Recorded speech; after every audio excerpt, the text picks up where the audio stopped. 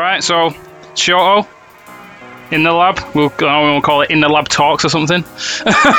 Who knows? But I'm graced with the presence of Nurture Beats head honchos Spindle and Sam Calm. So how are we doing, guys? How you doing, man? All right, so very well, thank you, sir. We've already been through a lot of actual really tasty stuff while setting up. So, but we will cover some of that over again. So, like I said, I don't want this to be too formal at all. But to begin with, obviously, we've got a lot of people out here who may not know who you are at all, may not even know about the label. So it's a good opportunity for people to, obviously get to learn who you are and what you do. So, I don't know who wants to start first. I'm easy. Sam. Right. Well, I'm DJ Calm, or Calm as a producer. That's Craig Spindle, DJ Spindle. We write tunes together. We have done. I think we started writing tunes together about 2010, roughly speaking. Obviously, both of our careers go back further than that. Like I started in the sort of mid to late 90s, getting productions together, and my first release was a remix that came out in 1998. I actually have the CD of the finished mix here. That was the CD I recorded it to. Actual 98. Nice. Real thing.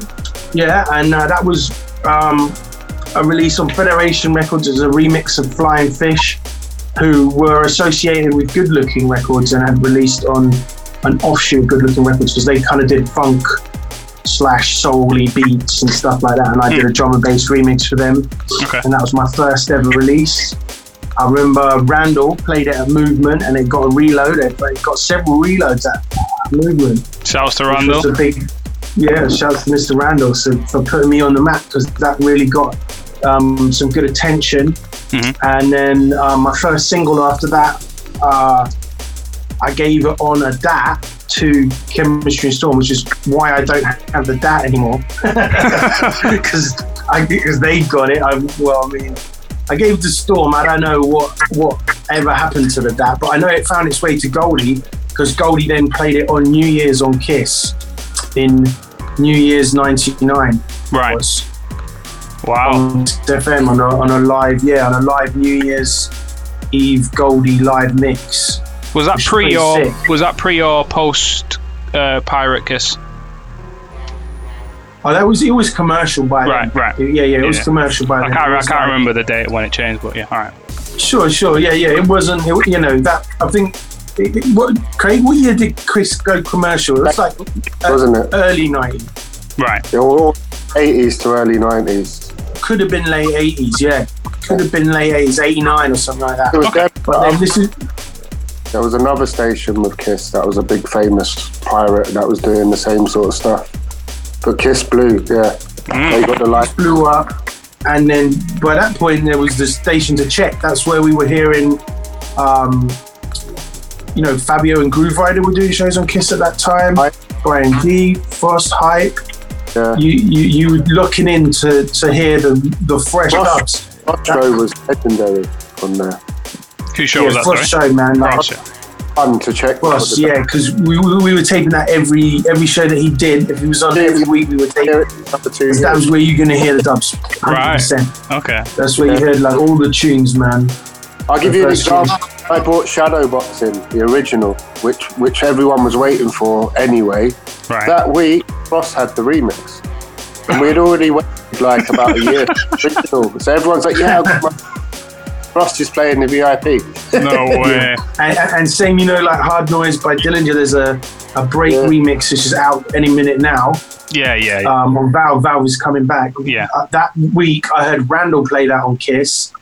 And then I was like, Randall was saying, these are hitting the shops Friday. So you bet, man, I was there with my backpack hitting every shop till I caught up with the delivery van and got one. Real talk. I wasn't wasting any time. I was listening to it on my headphones on my Sony Walkman, trying to find it. Recorded show on the way to onto the record shop. On the way to the shop, like, chomping at the bit to get my hands on that fresh Dillinger, man. Do you know what I'm saying? That tune was flames. I was just like... Do you know what record shop that was? it would have been either Section 5 or Black Market. And then, like me and Craig often talk about, if you missed the shipment at Black Market, you'd nip round the corner to Sister Ray, because sometimes they'd have just got theirs, so you'd get what you missed there, you know what I mean? So if you had to be quick though, you're like, oh shit, I missed it, and then run round the corner and try and catch up.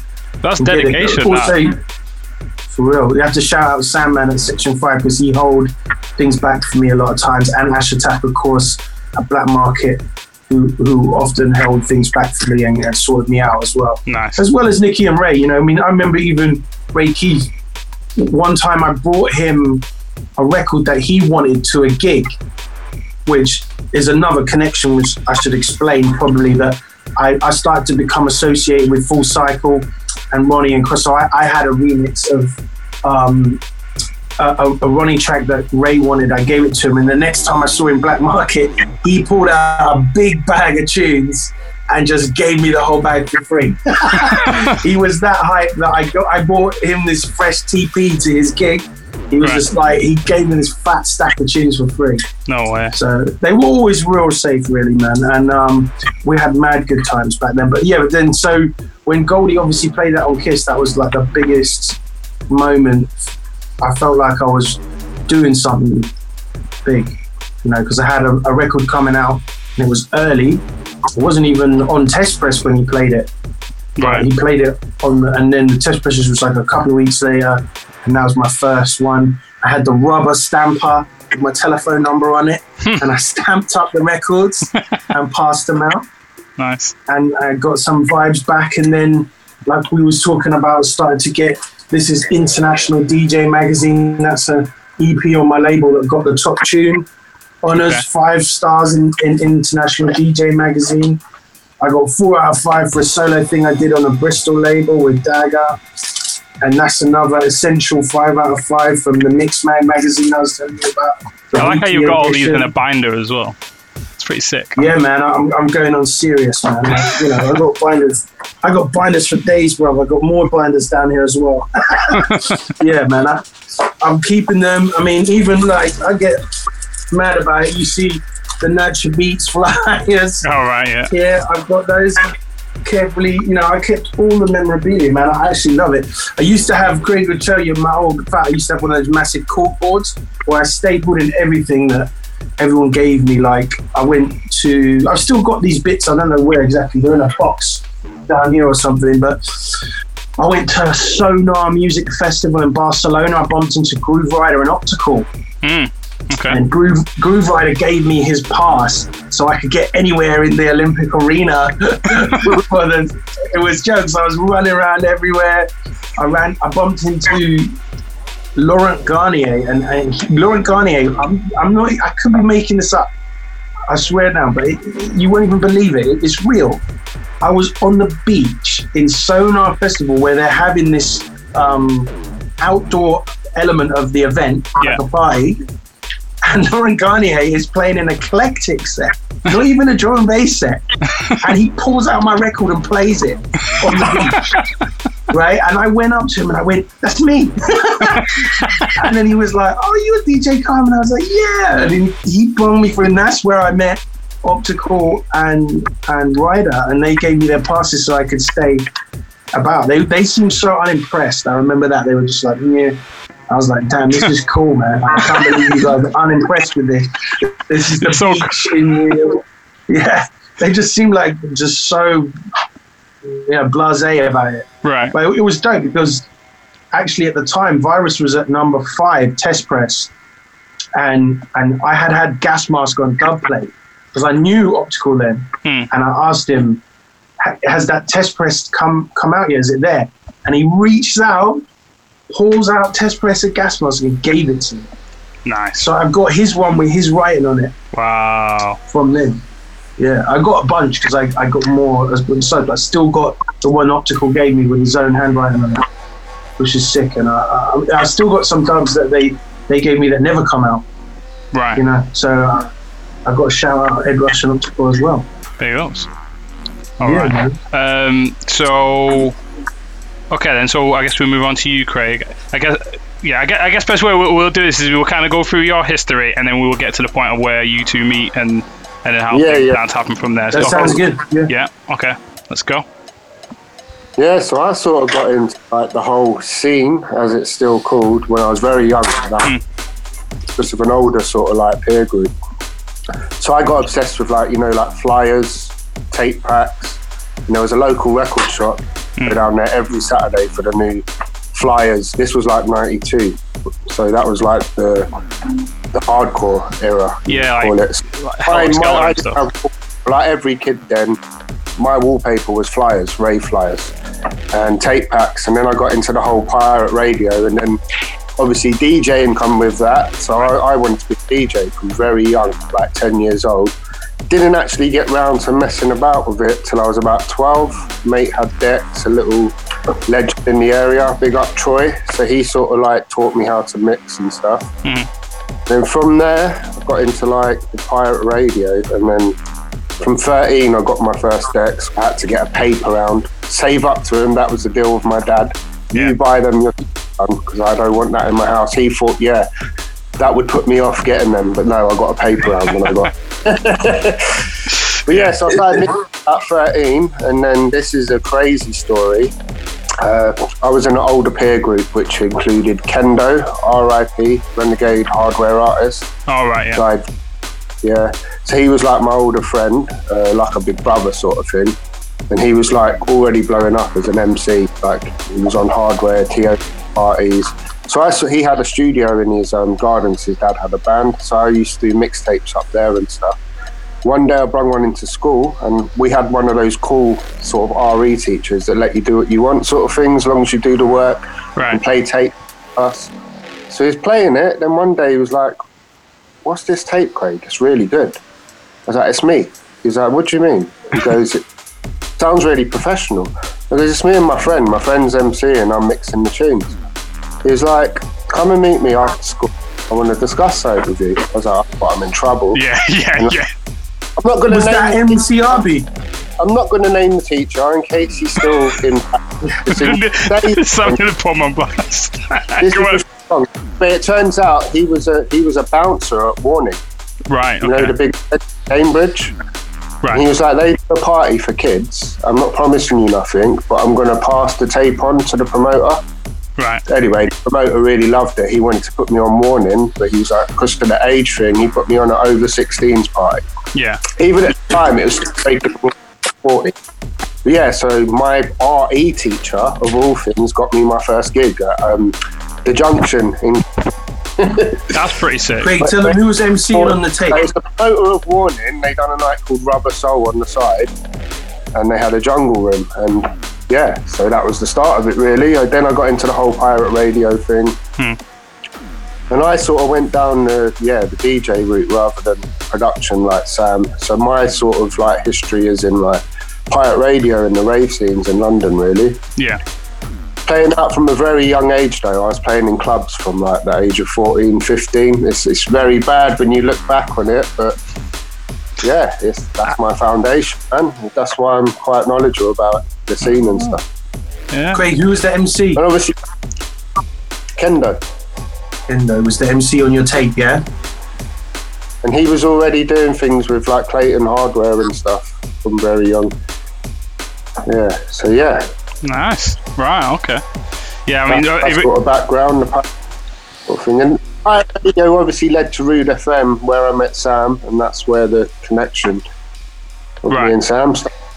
Okay, so nice transition. Let's go into that then. Yeah. So Rude FM. So Sam was already like an established guy on there when I joined in about 2006, quite late actually, because I had a bit of a gap from DJing as well in 2000.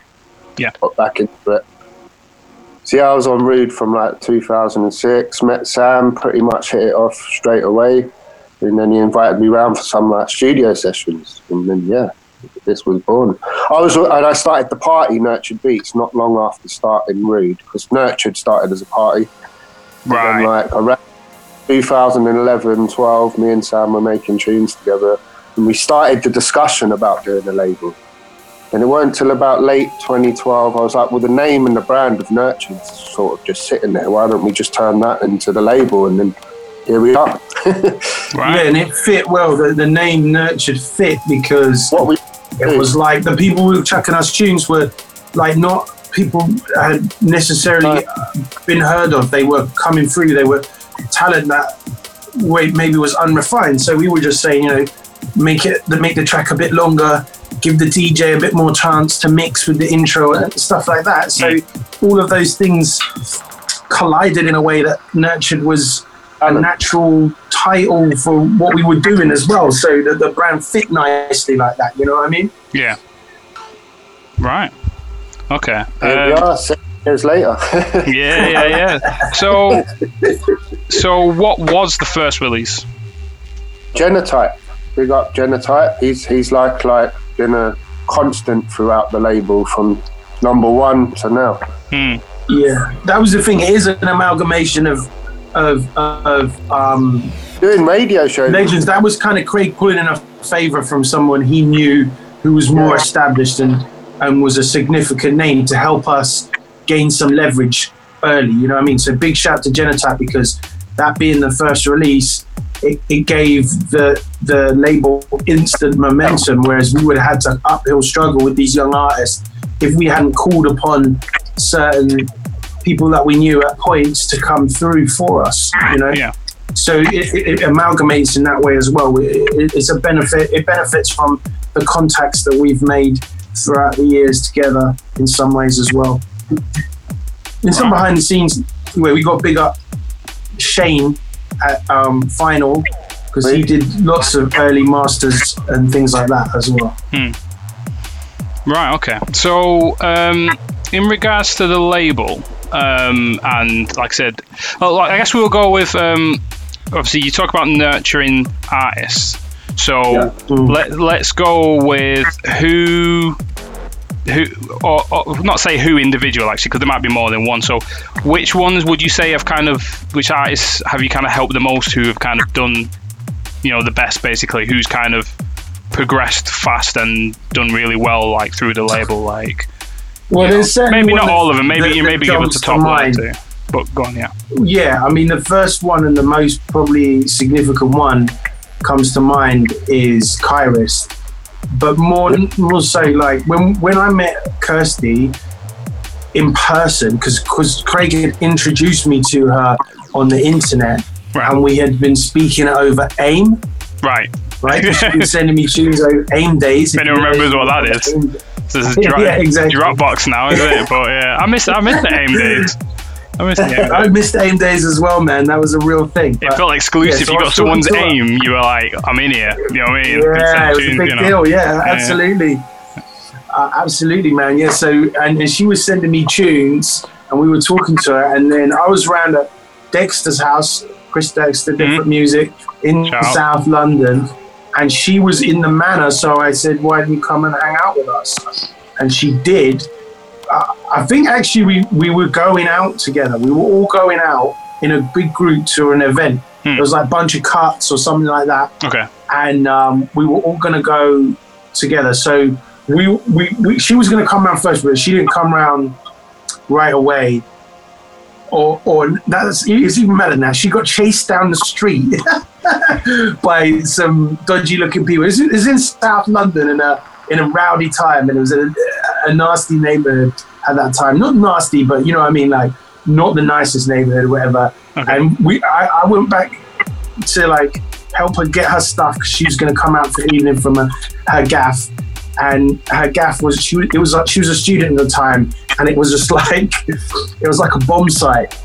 It was like so messy, man. Like it was just half-eaten food packed floor, all laundry in the hallway. Her room was like a bomb site, and I was like, you know what?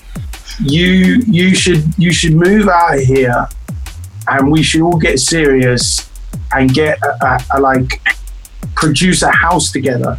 Right. You know, like where all of our friends who make music live in a house. It cuts the living costs for us all, and it means we don't have to travel around to make collaborations. And she was like, if you're serious about that, I'm interested. So then I spoke to other members, and me and Simon with the second release on Nurtured. That was Carmen Carrera's Late Night Vibes EP, number 2 on the label. And so me and Simon were working together more at the time. And then we decided to pool our resources, as we say, in a house, and we did get a house. And so I think more than nurturing her beats per se, we she became kind of little sister vibes. Yeah. And she did live in the house with us. So it was me, Simon, and then Kirsty and her mate Deanna, who is now in the KCDC group. I don't know if you know about that, but that's a thing. Right. She does with Colette Warren and Charlie Bricks. That sounds familiar. Yeah, it's a Nothing group standing that the out. four girls are doing. That sounds four pretty girls cool. are doing together. All right. Yeah, so it was a fun time. It didn't last very long. We only lived there for a year. Yeah.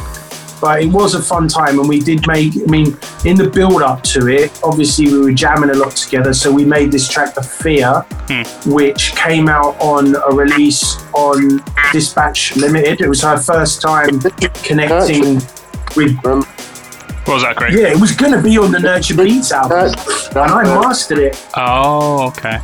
It was going to be on the brand new... I mastered... Little bit of trivia. Yeah, it was going to be on the Brand New World thing. Yeah, I mastered it. Yeah, and then Ant hit me up on a phone call and asked me if it could go on Dispatch. Right. As part of another release that we were by then calling ourselves Collective. Yeah. And other members had even joined and left at that point, so it was still in its nucleus stages. And so, yeah, we connected Kirsty to Dispatch, and that now was obviously... she's gone on to be a regular on the label, and not only that, she actually runs that label with Ant now. Yeah. Which is mad. So I feel like we definitely played a part in that. She did an interview on Bailey's show where she talks about it. I've still got that recorded. Oh, right. And it was funny. The Fear was about to drop, and Bailey said, "Have you got any releases coming out?" And she was like, "I'm not sure. I don't think so." And she forgot that her first release on Dispatch was dropping the following Monday. No way. Which is classic. But yeah, her and Bailey did pick it up, so they didn't totally forget. There are, not that we're going to sit here and take the credit, because obviously these kids had talent to begin with, otherwise we wouldn't have messed with them. But it just seems most people in our foundation years have gone on to become big artists. So we've obviously got to hear for this.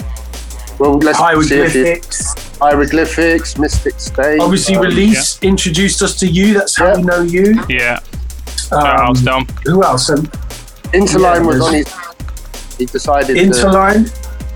But he's packed it in. Hopefully he comes back, because that kid had talent. Yeah, no, Interline. Mystic State.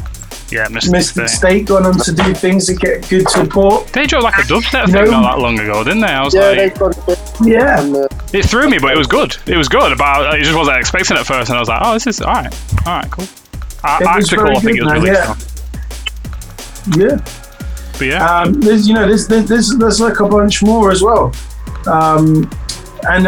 Just as Craig says, it's not like we necessarily nurtured everyone that came into the fold. It's at that point we built the momentum where, it has to be said, it was in conjunction with the party. The party was going well. Yeah. So all of these forces combined that brought these people into the fray, and the Tefra Arcos people, all these other people kind of gravitated to what we were doing. And where we felt we needed to, we've always stepped in and tried to give them advice or whatever, but also let people be what we think they need to be. Where if they're good and they know it and they're on the right wavelength, then part of nurturing them is not messing with the program too much and just letting them do their thing. Yeah.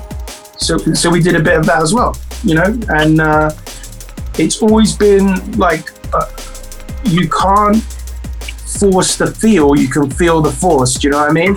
So you can't put it through The Rude FM shows was a factor as well, because that was another basis of doing the label. Like my show on a Friday, for some reason, it just became this show for showcasing talent. Like people, early days, it was like this guy called Diamond Eye, big up. who I did want to be a big part of the label, but then he went down the techno sort of route.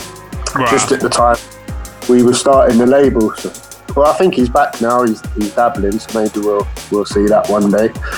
But yeah, like, I was just, my show, it was just like this show where I was getting sent like loads of tunes from these unknown artists, and that sort of was like the basis of doing Nurtured. I was sitting on all these sort of tunes from people that should be out there but wasn't. Right. Like, even Don Ridgeway was one. We never did get round to doing a release with Don, but at the time I remember he was a guy that was just sending me folders and folders of tunes. And yeah, so that, like, the radio show was a big part of starting Nurtured as well. The radio show was a big thing for us both, definitely. Yeah. I had like people like Michael Incognito who went on to do Cyberfunk and other things as well.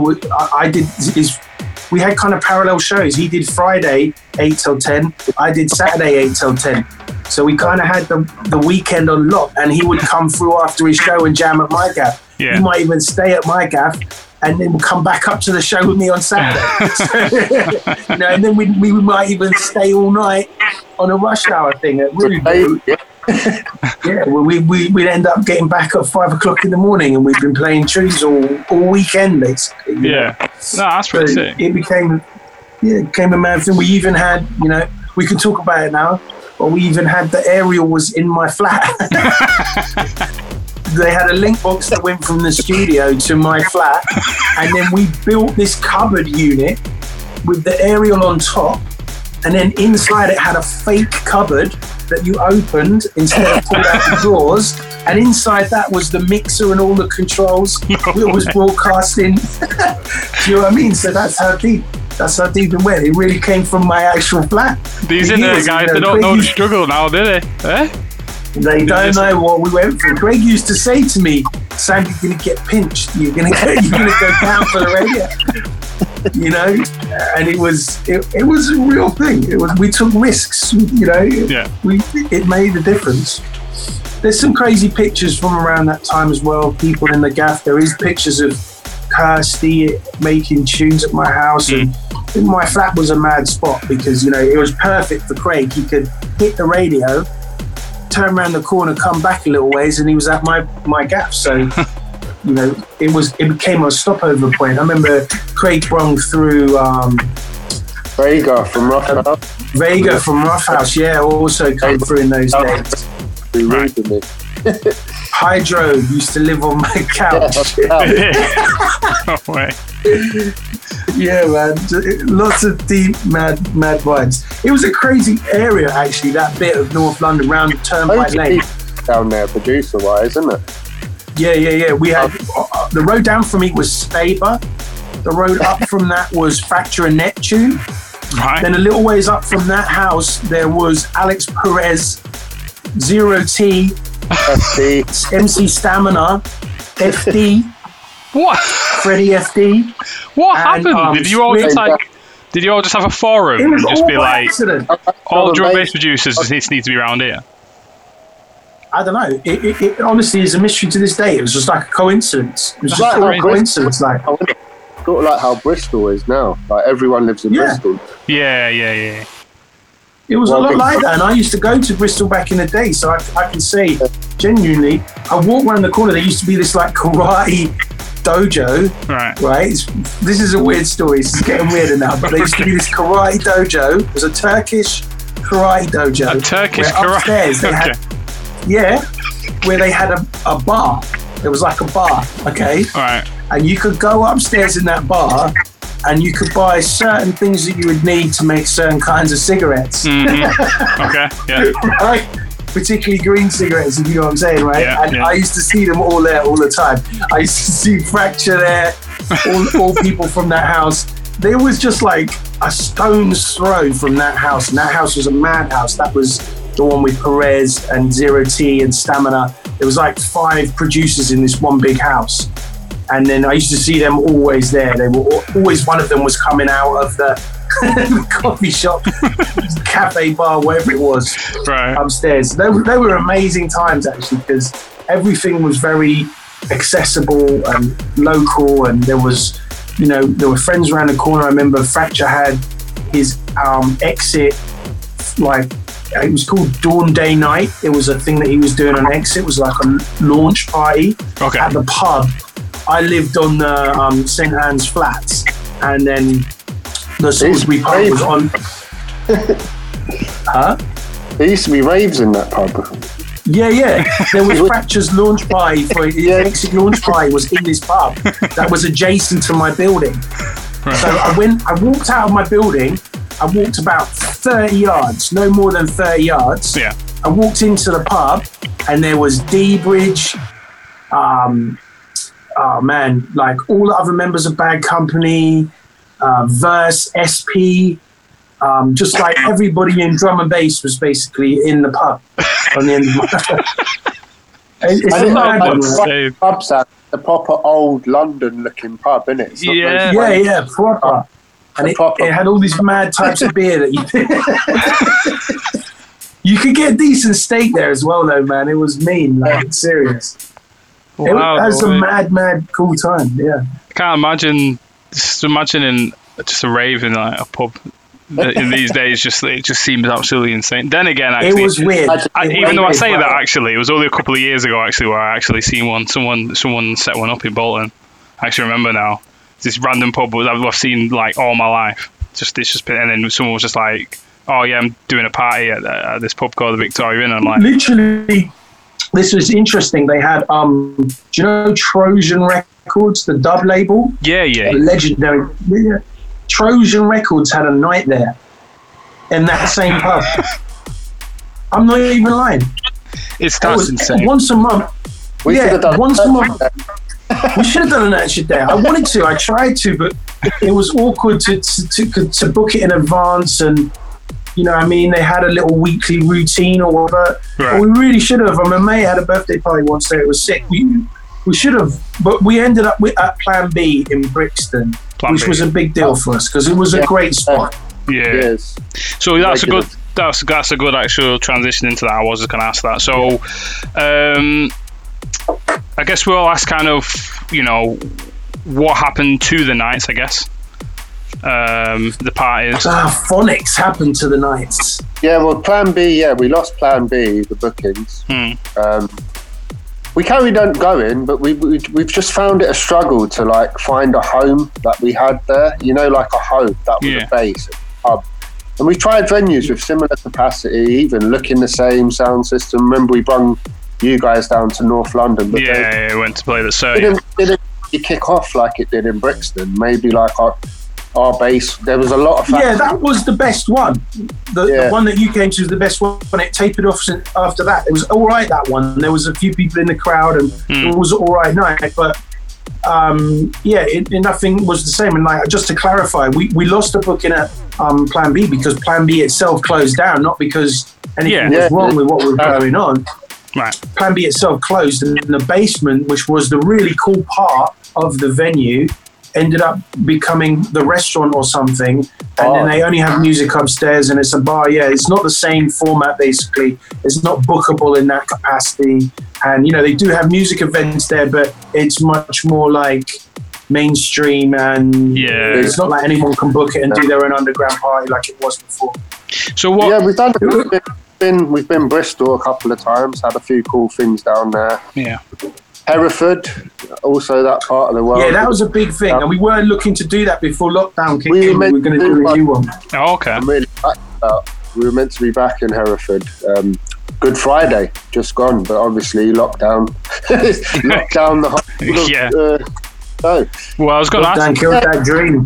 Party. We've just done them more sporadic. Like we done one last year, Baysides. That was pretty cool. That was like our little comeback summer jam. Had a few people in that. A-Side smashed it. Big up to him. Yeah. But yeah, we've just we want to find before we like commit to doing them. Well, obviously the world's got to go back to normal as well. Yeah. If it does, anytime soon, we want to find that base that we had in Brixton. We don't want to be this party that's moving around. So it's got to be right. It's got to be the right venue, the hub we had, and the vibe we had. Yeah.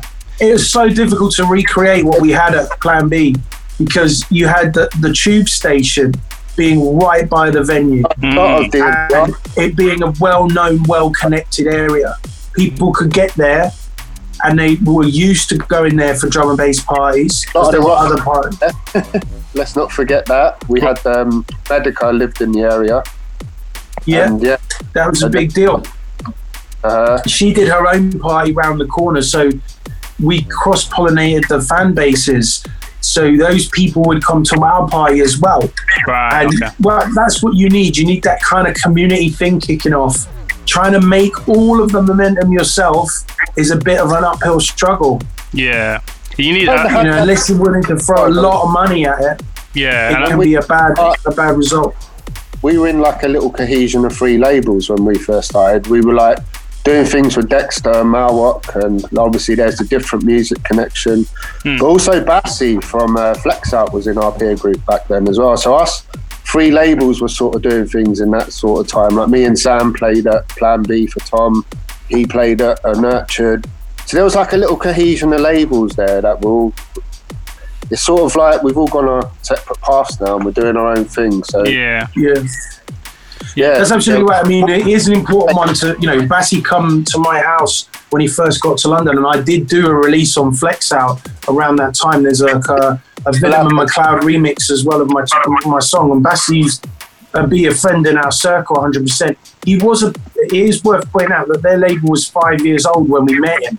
Pretty much. I did the 5 years party at 1001, and that was in the first year of getting to meet Tom. So, and he's gone on kind of expanded since then, but we were starting out. So I guess like at that moment in time, he had arrived in London and we were his first kind of London peer group or circle. And I guess that me and Christopher had just taken over Different from Kaiju, who he had assisted in running the label before, but Kaiju moved into dubstep and moved away. I think he even moved to Japan. I'm not 100% sure of that, but he pretty much distanced himself from Different and left everything in Dexter's hands. So Dexter was in a sense starting out himself, even though Different had been around for a minute. It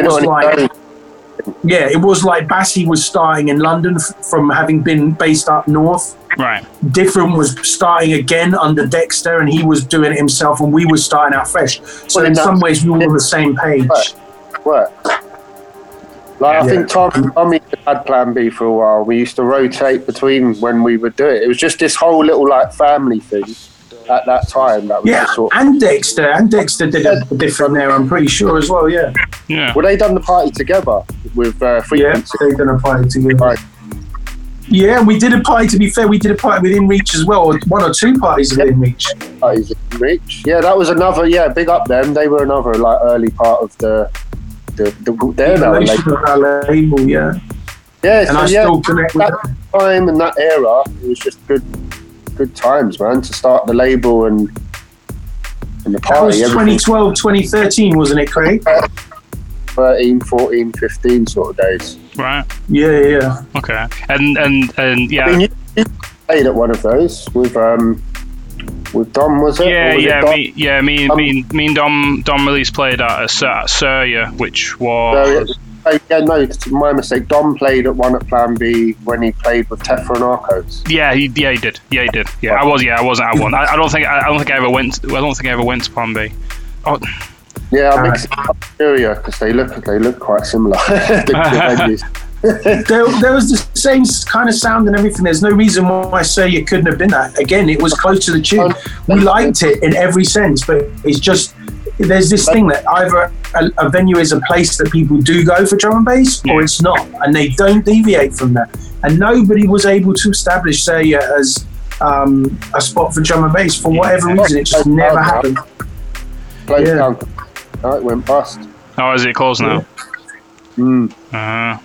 Yeah, well, I mean, okay. Well, I guess what I was trying to get out of that was, where the future of nurtured events are. So as you were saying, coming back. Yeah, you said you're supposed to be in Hereford, so you'd be looking at that. Yeah, we're going to do something with those guys, and we're kind of working in the kind of cross collaboration vibe until we find a venue. We were looking at some cool venues in Clapham, wasn't it? There was a Clapham thing, and I don't know, maybe we'd even look at something small again now, because Arja has the record shop next door, and we were going to do an in-store actually coming up at Discworld. We were scheduled to collabs with those as well, yeah, but obviously this lockdown has just changed everything for the time being. Well, yeah. So we just can't really say, yeah. Yeah, so yeah. Out music though through this period, like one of my lockdown things, I was going to do like a back catalogue mix the other day, and while I was going through the back catalogue, I was like, oh, sorry, language. Oh damn, it's okay, don't worry. We haven't followed up Archive 1. The Archive was an album we started to just look back at the back catalogue. So we're at a stage now where we've got like well over 200, maybe even 300 tunes released. Okay. So we can these comps to maybe give people like a chunk of the back catalogue for a cheaper price, and maybe you've missed those tunes from that. Yeah, I do think there's a lot of stuff that people didn't pick up on. Yeah. Archive 1 out in 2018, that's the history of the era we were just talking about in a nutshell. So that on that one you'll find Kyrist, Hieroglyphics, Tefra Narcos. Yeah. And then this one, back to what I was saying, I was going to do a mix with the back catalogue, but I decided to follow Archive 2 because I was like, well, we didn't follow that up. So yeah, that's what I was doing for this month in lockdowns, compiling that LP and then getting it out. It's another chunk of our history, but it follows on from that era, sort of like the Plan B era. So this one you're looking at around 2015, 16, and artists like yourself, Release, I think, is on there, me and Sam. Guys like Martin Nitram, which links up, that's our next official release, the Nitram single. Check that out, Bandcamp pre-order. It's like these LPs are like glimpses of certain chunks of our history, so they'll be time period based. So I won't do another one now for 2-3 years, and then it'll be this sort of era. Okay. Yeah. Cool. That's where we're still putting up music. We got the Martin Nitram single that's coming out on the 22nd. Following that is Unreal Project is still the current release. Current release, some guys from Colombia, based in France. Ivory is on there and Brain collaborations. Check that out. Yeah, it's a good release. I supported that on the podcast. I think I supported one or two of the Big tunes. ups, man. Yeah, mate. Keep Hey, Mel. giving me good tunes, I'll play them, that's it. Firstly, we got that for you. Blaine from Birmingham, he's got a single out as well. That came out a couple of months back. And He's a real bass purveyor. Who's this, Blaine, did you say? Slane. Slane, yeah. That's it. Yeah, Birmingham bass guy. Right. And after Nitram is Droma, another guy based in Wales, originally from Kent, I think, but he's done a few things in the past for us. Right. And we've got a remix on that, me and Sam. So this would be the first thing me and Sam have done on Nurtured since, like, fresh thing that isn't a compilation re-up. Probably the Cataclysm EP, isn't it, Sam?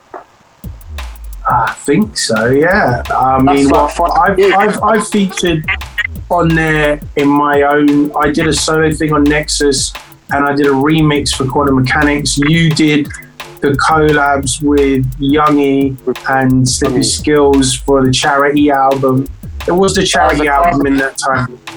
Armin Spindle thing was probably 5 years though. Like something new. Yeah, when did the I think the Cataclysm did the Grenfell charity LP. Oh yeah, that's right. Trouble, Mr. Porter. So big up those guys. Yeah, so we did a charity album to support the victims of Grenfell. Yeah. And we're thinking about that actually segues nicely to we're trying to get something together for one of our roster's artists who sadly passed away. I know you know a little bit about that already. Our good friend Adam Akuma, who passed away after struggling with mental health and depression issues in his life, and we wanted to do something. So I've been digging out my computer and I pulled up a couple collabs that we made, and I found some free masters of tracks that he wanted to put out as well. So we're going to make a little release with some music. And I've actually, Craig doesn't even know this yet, but I've spoken to a mutual friend of Crust who's coming out with an album. And there's a track that me and Akuma made, which is like really Bristol vibes, old school represent vibes. And we're going to get Crust to do a remix of it and put it on the release. So it should have a big vibe. Nice. To commemorate our friend, and all the proceeds will go to the charity Calm, which is to help people, men with mental health problems and depression and stuff. Yeah. So I mean, there's also a kind of Pesce vibe track, and I'm thinking about trying to get Pesce involved as well.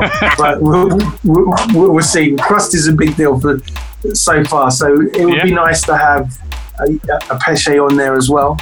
But I'll see what I can do. Basically, I'm putting these things together right now. I had to excavate the project from old software on an old computer, bounce out all the stems one at a time, bring them over to the new computer. It's been like archaeology, man. It's been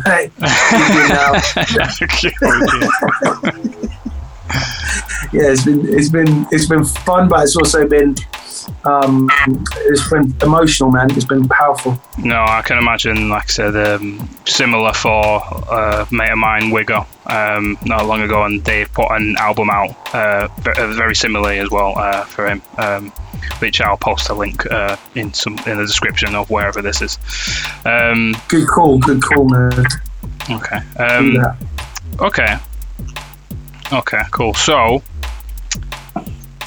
I want to touch something just because we were talking about it before, and it's obviously slightly left field, but I think it's really, really interesting. So before you jumped in, Craig, me and Sam were talking about basketball, and we just kind of realised that we were both into basketball, and then Sam started to go down a history of it was a kind of pre to how we went on his introduction before, and how he got into music. So do you want to touch back on that, Sam? Yeah, sure. I mean, I was just explaining that the two are integrated because I loved hip hop culture, and basketball and hip hop culture were really integrated and synonymous. There was this tournament called NBA Street Ball, which would be like outside NBA hoops, and you know there's a tournament prizes, and there'd be like hip hop tunes playing, and I was really big into that, all of that culture. And when I was in the street, I met Fusion, who was like my first DJ culture buddy, and he had a bag of tunes, and I was all like, I know what that tune is. That's a sick tune. And he was like asking me about basketball because we had that mutual interest. And Fusion actually became a presenter on MTV Base, and was a big producer in his own right. And he made the track Groundbreaker. He gave me my first shout outs on local pirate radio. Got me open to that whole scene. Yeah, exactly. Right. And that was my name. I still got the cassette, I still got the cassette tapes where he shouted me out. Right. I kept them the whole time. He used to make me mixtapes of new hip hop tunes, and he would graph them in biro pen, but like his hand skill was just crazy. It looks like actual artwork. It's sick. Like I still got those tapes to this day. And Fusion was just like a massive influence on me, and he always tried to help me any way that he could. He even gave me a remix to do of one of his tunes called The Greatest Show, which features Shabba, Skibbity, MC Det, MC-D, Skeen, and all these people. So I've got this crazy remix I did when I was a kid of like all of these artists and tracks and stuff. It's mad, but that basically meant that the two kind of cultures, a bit like I'd imagine Craig will tell you about his graph thing, because that is interwoven with hip hop and then comes back in a way to DJing, and then even to Akuma, because me and Craig are linked by this guy called Maddie as well, who's a big person on the West London graffiti scene, who's all three of ours friend, and he's also a rapper, and had this event called what was that? West London Warehouse Party. He's brought over great people like J. Ruler Damager, all kinds of East Coast hip hop legends, MOP. Okay. Say again. Yeah. People Just Do Nothing. The first time we ever saw them was like at Maddie's party. We were like, these guys, and we like watched their YouTube channel. A year later, they were famous, like worldwide. No way. Yeah, yes, we were hanging out with them. Yeah, that was mad. Grindr was MCing to Jungle that night. Like it was proper mad.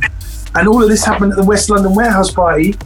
And part of the thing is Maddie's Craig will show you some of the graph. Like he's an amazing graph artist, and he would do these really funny graphs.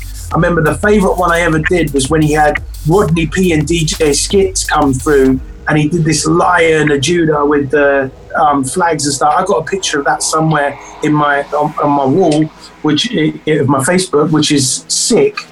But he would always do a funny one. He did a really funny one he did the People Just Do Nothing logo, and then flipped all kinds of silly name brand logos and stuff like that. Oh, I think I did see that actually. Yeah, I think I did see that not long ago.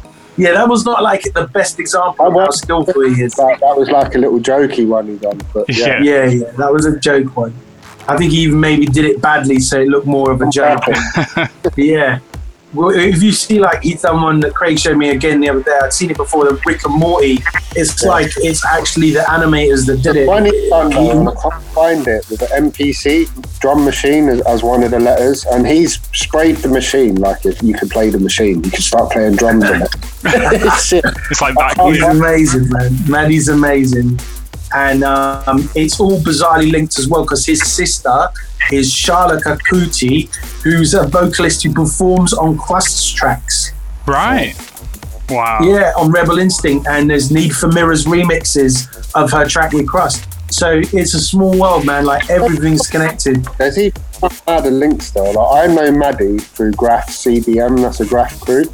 Right. And the reason I know Kendo is because of Graph. When I got into Graph before I knew about drum and bass when I was like really young, 10, and Kendo was a writer in the area. Right. So I knew Kendo through Graph and CBM. That was the crew he was in. And now Sam's saying like all the links with Maddie. I've just realised now it's so mad how it's all linked. Yeah. That NBA, street ball, street culture, graffiti, DJing, all of this, pirate radio, all of these things are consistent as we come up, and they link us all together. You know what I mean? It's insane. It is. It's mad, but it's really cool. Yeah, no, without a even doubt. to this day. Without a doubt. Okay, then. So isolation. How are we coping? PS4. PS4. No, I was in that zone about a week ago, and I still am. I'm not going to lie. Like last night, I decided to start that new program, Gangs of London. I keep hearing about it. I've not. I started it, and I was like, "This is all right." And then the second one, I still thought, it's a bit meh. But then, at like 4 a.m, I'd watch 5 episodes. You know what I mean? But yeah, but that's sort of like last week. I was like, all I'm doing is sort of like lazing about, like treating it like a holiday. So I was like, I'm going to do a back catalogue mix. Yeah. And that's when I like got my head into like do the album, just compile the album. Yeah. A bit more of a positive thing I've done this month is release some music. And instead of just sitting really and treating it like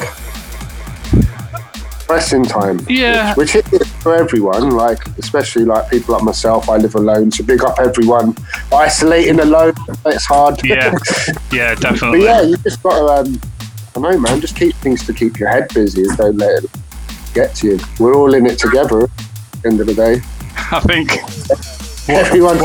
what you showing us, Sam? Are you showing what you've been doing in isolation? You've been going through your tunes? Yeah, man. Like to me, isolation is like heaven. I'm able to finally digitize all the records I love. Oh, is that what you've been doing? That's what I'm saying. Okay. Little things keep. Yeah, 100%. Like I've been digging through the crates, finding old things, and pulling out old dubs, cleaning them up, recording them, going through the old hard drives here. I got loads of old hard drives, and then I'm supposed to be finishing off this remix, which Craig's been reminding me to get on with, and now I need to do it. But I got my new chair now, so I'm more comfortable in it, and like I I can take it easy and get back on the beats again. That's what he was waiting for, Craig. He was waiting for the new chair to be able to do it. I can't finish the remix without my new chair. I can't be in the zone, and when you're in the new chair, it's like, oh, this isn't work. You know what I mean? So then I got a collab EP that I've done with another mate of mine, Rob from InReach, that I'm trying to get together, like finish it off. It's basically finished. I've been procrastinating for a while. Like I said, I got 4 tracks of my own. I got this remix with Craig. And me and Craig are going to get back on some beats. I mean, I was digging through the hard drive and finding old drafts and things that we did. So, you know, maybe we'll pull something out of the Song tune, really early session. I found that the other day. Like, all the vocals are backwards, so she sounds Russian. Yeah, that's a mad one. I did listen to that. I found that as well. We did some mad stuff. I mean, remember that there was that little Turkish martial arts dojo with the upstairs bar right around the corner from where me and Craig were. So some of our early sessions are a little bit experimental, if you know what I mean. Like that one is definitely one of our more experimental ones. I think, you know, but the first one, it was I'm not going to say what, but we sampled a Jay-Z record, and that was sort of the start of me and you sort of kicking off the little... we called that Zoning, I think. I really like that tune. I don't know how I'll recall it, because that is an old one. Like that might be 10, 11, that could be. Maybe earlier. Maybe 9, 10, 11, something like that. It was an early one, and I don't know where the session is. Like I said, I got tons of old hard drives, so I could keep going for days digging through all of these old hard drives here. When you say that, you're loving it. I'm loving it. Isolation doesn't feel weird to me. I was talking about it with MC Stamina, from V Recordings. Like, he's like, I'm isolated all the time. He's like, self-isolating is my favorite, because you actually get a chance to get something done, and it's true. I mean, there's an element of that. Needs to go. You've just highlighted how bad I actually look. I need a shave, man. Look for grooming kits. You'll more likely find them than hair clippers. But yeah, for real. Yeah, I mean, get the Mac 3 out. I mean, I'm thinking about getting a whole buzz cut. I found my clip the other day, but they're 20 years old. They'll probably cut my head open. That might not be good. I had Carlton's haircut. Yeah. Well, that is the vibe. Whenever you do it, make sure you post it on Facebook, because otherwise it's not real. It's not happening. All right. For sure. I mean, I've been doing similar stuff, really. I mean, what I really need to do is I need to actually be where I am, but actually making tunes instead. But I don't know. My creative mind's just been flowing, and it's just like I'm creating the podcast. And, while you're here, it's been a while since we've done a Shotto single, so. I know, exactly. I've got a couple bits lying around, but I don't know. I think I'm at that point where I'm just kind of like, it needs more of this, and then I'm just probably not doing anything with it. So I might just get a few things and just send them you, and then like at the very least you might just say, you know, do a bit of this, do a bit of that, you know. But I guess I'm just absolutely, man. Sometimes all you need is to have someone else listen over and give you that objective that confirms or kind of sets at ease your mind on certain things, you know. Yeah. As soon as other people hear it, that your opinion is an opinion that you trust, you know, someone you trust their opinion, and then you can get like that confirmation that maybe you were worrying too much. That can be all it is, you know what I mean? Like we all self-analyze and scrutinize too much. Yeah. And that's probably one of the main things that we've done down the years. If we have done things for people, we've said, it sounds good, what are you talking about? That's what, you know, that's what you say to a lot of artists. You say, what are you talking about? They're like, I think I need to do another 55 mixdowns. And you're like, no, you don't. It sounds really good.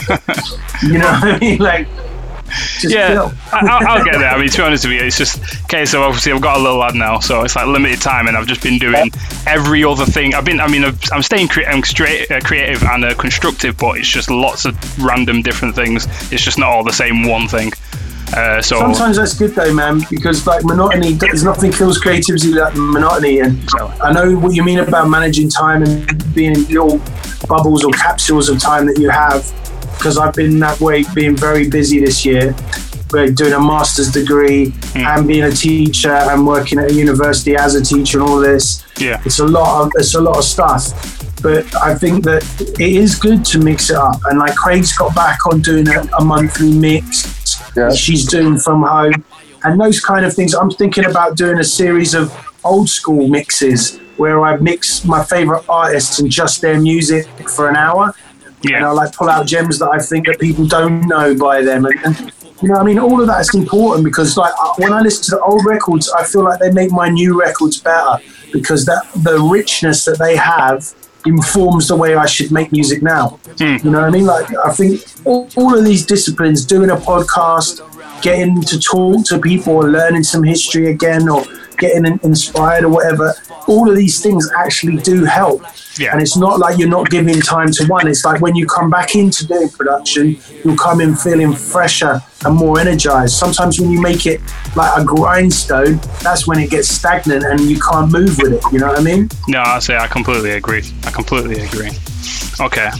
You're doing good, man. You're doing good. Nah, cheers. Thank you very much. So I am conscious of the time. I'm sure we all want to eat and like do stuff. So a couple more things. So just one thing in regards to the labels. Have you got any advice you could give for anybody who might think about starting something up? Because obviously the way you can start a label now, to my knowledge, is a lot different to how it may have been when you started. So and once you say is that some people might think, oh well, I want to do it, but I don't know, it might be hard and I don't know who do I need to talk to and what have you. So do you have any tidbits, any tips or anything you think, any gems you could leave for anyone out there? Well, if you're passionate about this music and you've got stuff there that you want to release, now's the time more than ever that you can do it yourself. I mean, there's all these tools there. You've got Bandcamp. That I'd advise people maybe start off on there to test the water and maybe build a bit of revenue for the label to then take it to the next stage. Because what we done, we jumped in at the deep end, but luckily we had a big artist to start with. But we did find even to this day, we're in the red a lot. So I'd advise people to be a bit cautious. Don't come into it thinking about money and things like that. You got to have the passion for the music. So I'd advise people now more than ever, it's easier to do, but maybe start off on something like Bandcamp, build your fan base up, and then make that leap. Because it's so easy to do now. You can get in touch with a distributor. They'll handle all the uploads and stuff. So if you want to do it, now's the time more than ever. But I'd advise people maybe test the waters a bit first. Build yourself up something like Bandcamp, and you're in control of all that revenue then to then build your label up to where you want to take it to the next stage. Maybe do a party. Something like That's it. That's exactly what I was hoping Craig was going to say the same. I think that we made a conscious effort to try and build up our Bandcamp. And where we still are doing the worldwide releases, we always try and give something a little bit unique to the Bandcamp.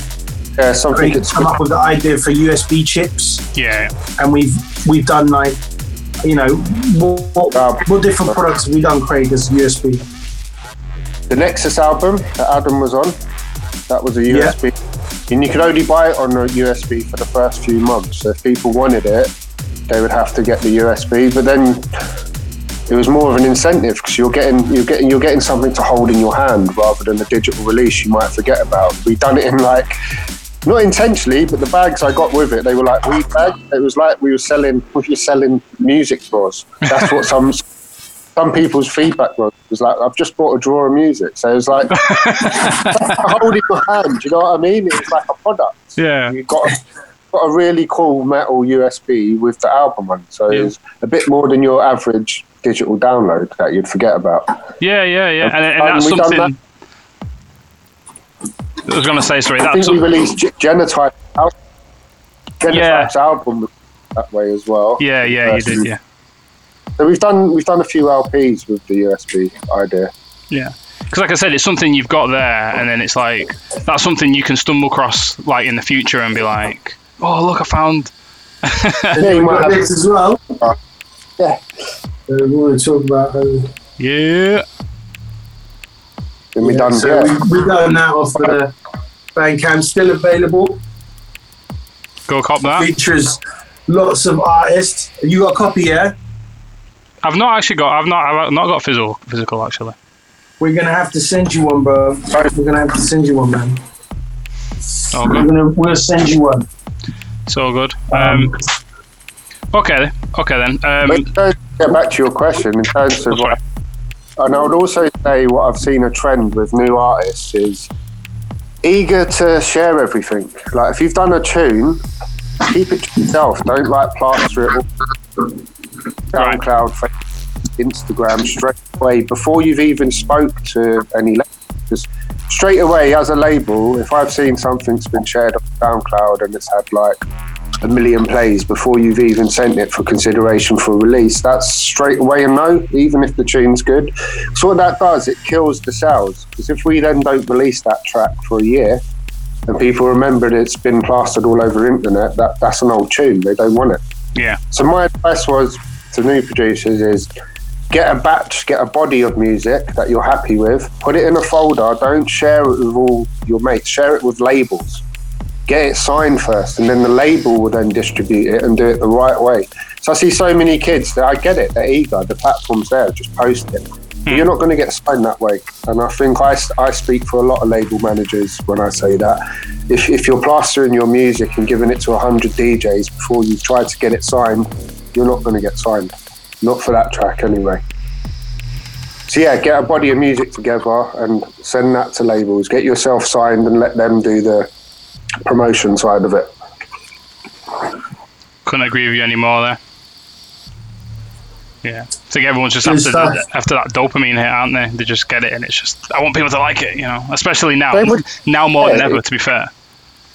I'd say do that with tunes you want to like build your SoundCloud up with. Say you've got a tune you want to do a free download because you've got 2,000 followers. Yeah, by all means, but not a tune you want to get signed. Because every label, I'm sure anyone watching this who's got a label will be nodding their head. If you've been sent a tune and then you look at it, it's a SoundCloud link. 1 million people have already played it and downloaded it. Yeah. We're not going to release that, are we? Like, it's just common knowledge. Makes sense. Oh, okay. I'd just say, get a body of work together, choose which labels you'd want to be released on, make a list. So, where it's gone. It's all right. We've got your audio. Get your body of work together and send it to your favourite labels and wait and see what they say before you hand it out willy-nilly. You could be shooting yourself in the foot. Yeah. No, makes sense. Okay then, so finally, where can everyone get hold of you? We'll start with Sam. What are your socials? Facebook.com Sam Calm. I've got my own artist page at DJ Calm, and also Instagram. But best way, probably email us at nurturedbeatsdmb@hotmail.co.uk.com. .com in it. .com, yeah. For music, check out the Nurtured Beats Recordings Bandcamp. We'd invite, because you'll get bits on there that you're not going to get on the other stores, and it's cheaper. There you go, an incentive if any. You're getting you can message us on the Nurtured Beats SoundCloud as well, but we might be a bit slower to get back. Best way is email. Yeah. Okay. In regard to the Bandcamp purchases as well, don't forget that obviously Bandcamp are waiving their fees on Fridays, I think, for like the next couple weeks. Okay. So if you want to be supporting these guys, obviously in this time, that's probably the best time and best way to buy your music. And personally, that's pretty much that's the first way I try to buy my music before I start to look anywhere else these days, to be honest with you. I just find buying music, like me, I won't buy an MP3 if there's a WAV there. So with Bandcamp, the WAV is the same price as an MP3, so it's a no-brainer. Yeah, exactly. Whereas other stores, if you want a WAV album, it could be £6, where you can get the same thing for £3 on Bandcamp. Yeah. And they're WAVs. Exactly. No, completely with you. Myself, all my socials pretty much Shoto_UK or Shoto UK together. Outside of that, I'll put all of our details in the description of this. Outside of that, I want to thank you guys very much. Any shout outs or tidbits before we go? Just shout out everyone who's been supporting the label. Yeah. Lizzie, and all the artists from down the years who contributed, including yourself, bro. Hey. Looking forward to more of that, yeah? Yeah, no. You said it now on recording. Yeah, no, that's it. I'm on blast now. Like, in the future, like, do you remember what you said a year ago you're going to do this? All right. Cool. All right, well, thank you very much, guys. Time sometimes. Cool. Yeah, right. always, man. Thank you very much, guys. Thanks for everyone listening, and we'll catch you in the next one. All right. See you.